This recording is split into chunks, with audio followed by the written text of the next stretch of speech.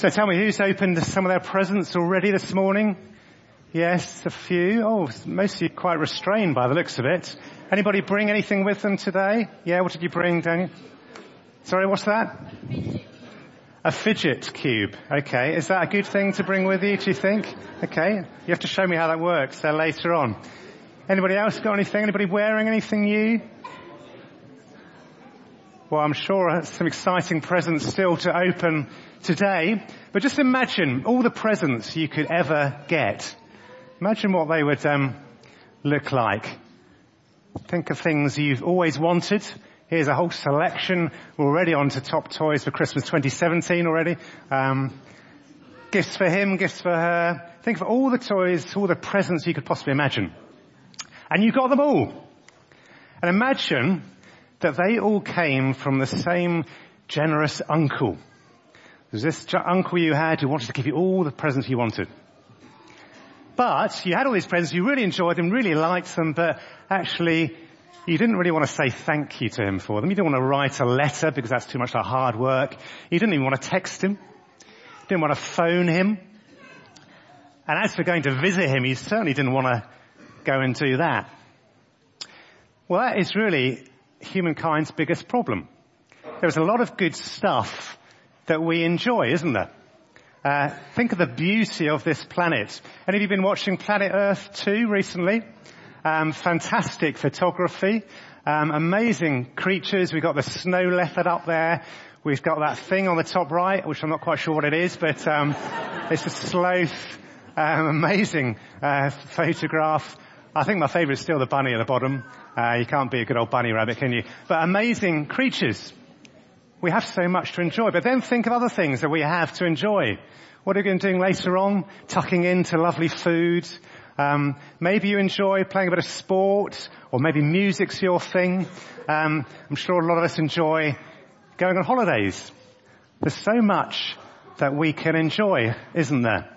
But our biggest problem is we don't acknowledge that God is the giver of all good things.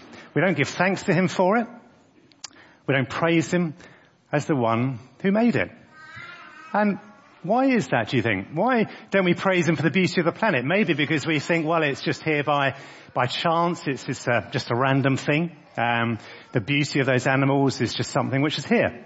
So why bother praising God for that? What about our homes, our belongings, our holidays? Maybe we think, well, we earned them. We worked hard to earn the money to pay for them. We deserve it.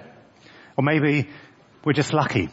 Maybe those talents we've got to do things. Maybe, again, we just had that natural gift. Who is there to thank God for that? Or maybe we haven't actually got any of these things and we're thinking, I wish I had some. Why don't I get anything? Maybe we're quite angry the fact that we haven't got any.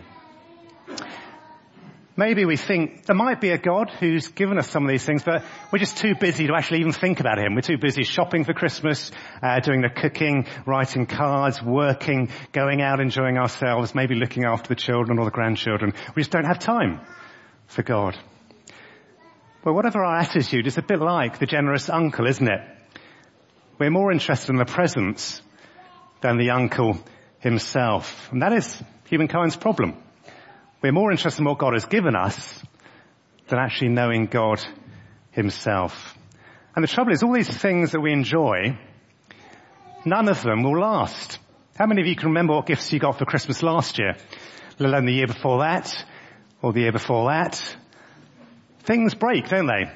And let me warn you, if you are getting a dog for Christmas, things break more quickly than at other times. Here's just a few of the things I found in our house that are broken. That was a shoe. But things don't work, do they, after a while? A measuring jug that doesn't measure anymore. We've got a helicopter that doesn't fly anymore. We've got a torch that doesn't shine a light anymore. Got a pen that doesn't write anymore, but apparently there's quite a few more where they came from. A big biros, can't recommend them more. Even our world is broken, isn't it? Pollution is increasing, conflict is throughout the world between nations and between individuals. We live in a broken world, and it's difficult to make sense of it. And the image the Bible gives to describe this condition is darkness. We're stumbling in the dark. We're not sure where we're going. We're not sure what the purpose of life is. Well, the good news at Christmas is that God has done something about that. God came in the form of Jesus. He came as the light into this world. And that is the good news that we're celebrating. So those are some of the images of things that are broken. Houses that fall down, parties that come to an end, food that goes off, and our bodies, don't they?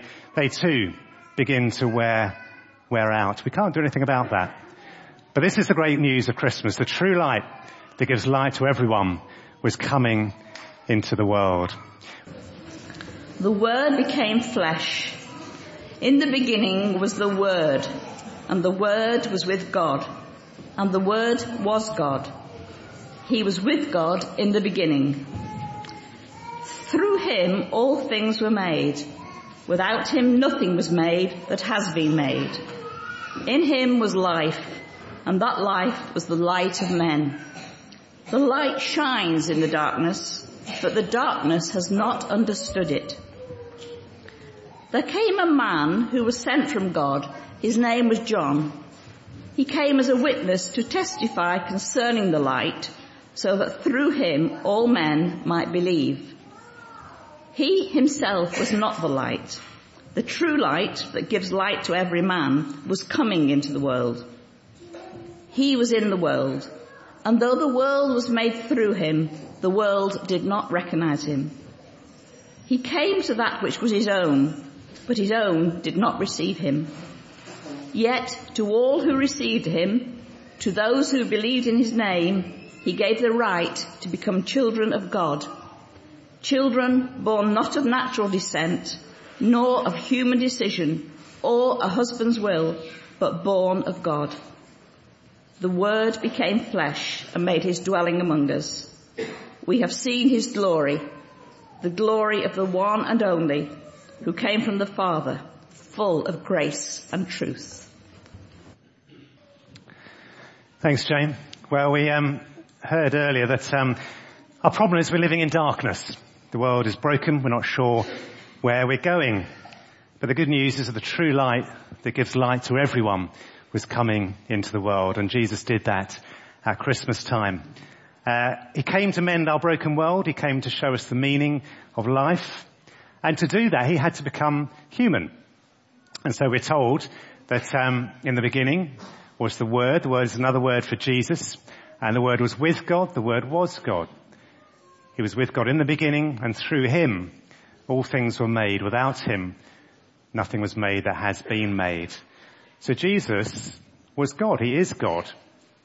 But we're also told that the Word became flesh, made his dwelling among us. Flesh stands for all the aspects of what it means to be a human. So it's not just he took on a human body, but he had human emotions, he had human experiences. Jesus took all that on. He didn't just look like a human, he became human. He became flesh.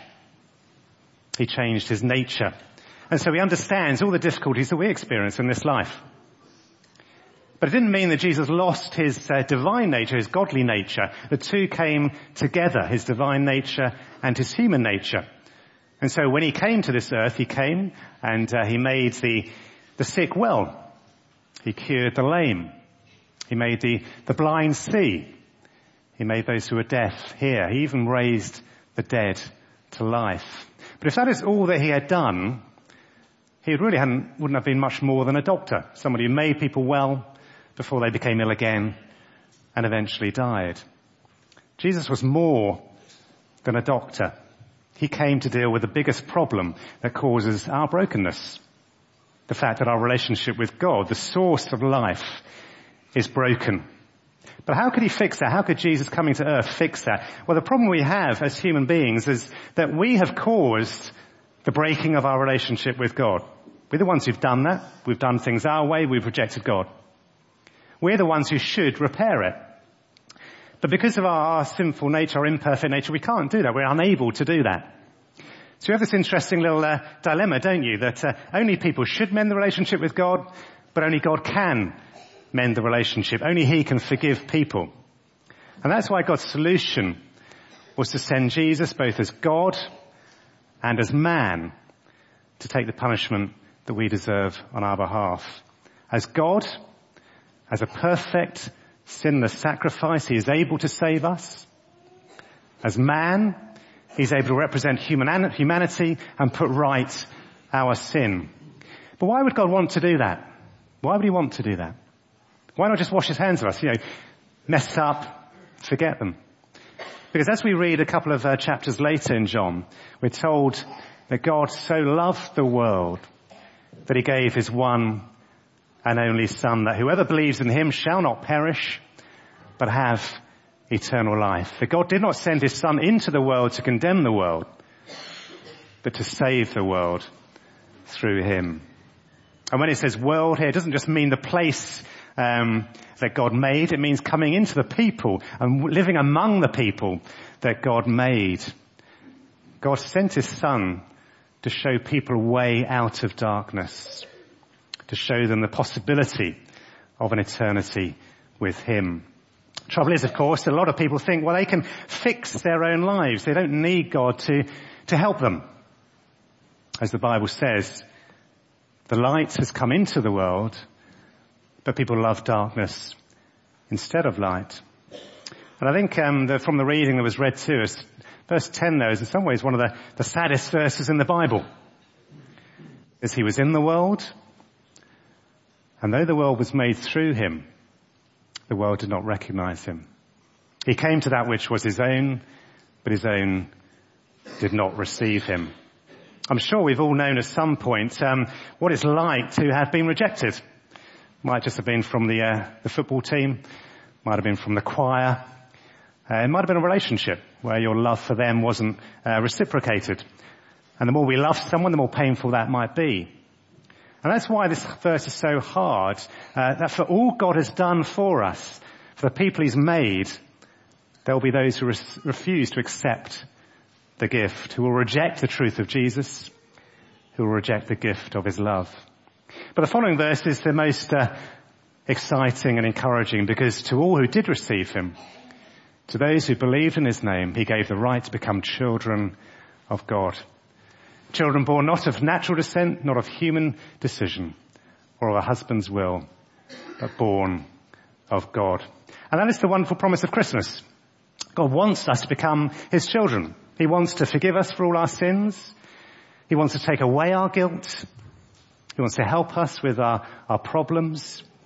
He wants to give us strength for each day, to fill us with hope and joy and peace. That is the meaning of grace. That is the gift of Christmas. That is why Jesus came into this world at Christmas time and dwelt among us. Jesus said, I am the light of the world. Whoever follows me will not walk in darkness, but will have the light of life. It's great to be able to enjoy all the good things that God gives us. I'm sure we'll be doing that today.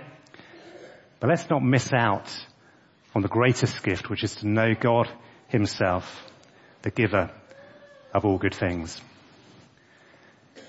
Let's pray before we sing our final carol.